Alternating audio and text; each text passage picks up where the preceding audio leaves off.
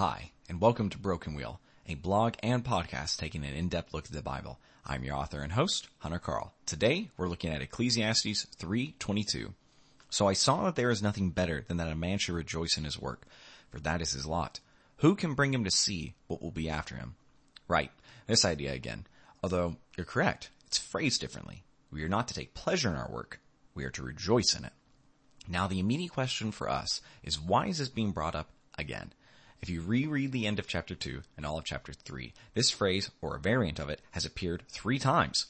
We may chalk this up to bad writing or get bored by the repetition, but perhaps we should consider there's a reason Solomon continues to repeat himself. Why does he do so in verse 22? Consider what we discussed in the last post. Solomon has informed us that the proof of what happens to our spirits after we die is a mystery, one we cannot comprehend. Our assumptions about a lasting place of peace and paradise, those don't rest in evidence. They are true, but nobody knows that. Given that fact, Solomon tells us you better enjoy this life while you can, because there's nothing coming after it that you can be sure of. Can I get an amen?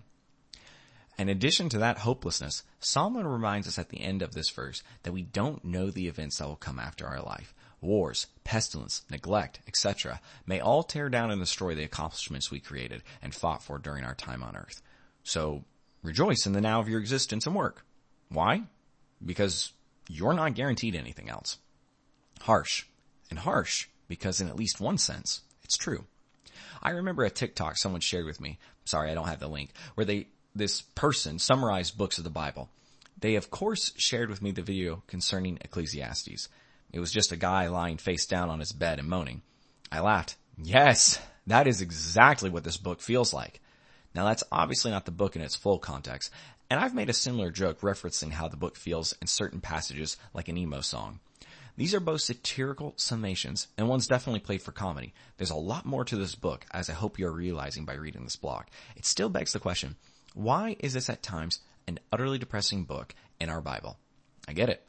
Religion is supposed to make us feel better. At least that's the marketing anyway. Put it this way. Do you have hope in Jesus? Great. Does that make the difficult moments in serving God better? Absolutely. Do you always feel that way? Do you ever doubt? Is life so heavy that for moments you, like the Son of God, stare up into the thundering, storming sky and say, why? God knew you would at times question your belief. He knew the doubts that would arise in your heart. He wanted you to see the wisest turn their thoughts to the same questions. He wanted you to know that even there, he loved you, and that the darkness you might find yourself within is like the noon sky to his eyes. The pain, anxiety, and distrust doesn't surprise him for a minute. Rest, knowing God is larger than your fear. If you liked what you heard today, visit brokenwheel.substack.com and sign up to get this podcast and blog post sent to your email.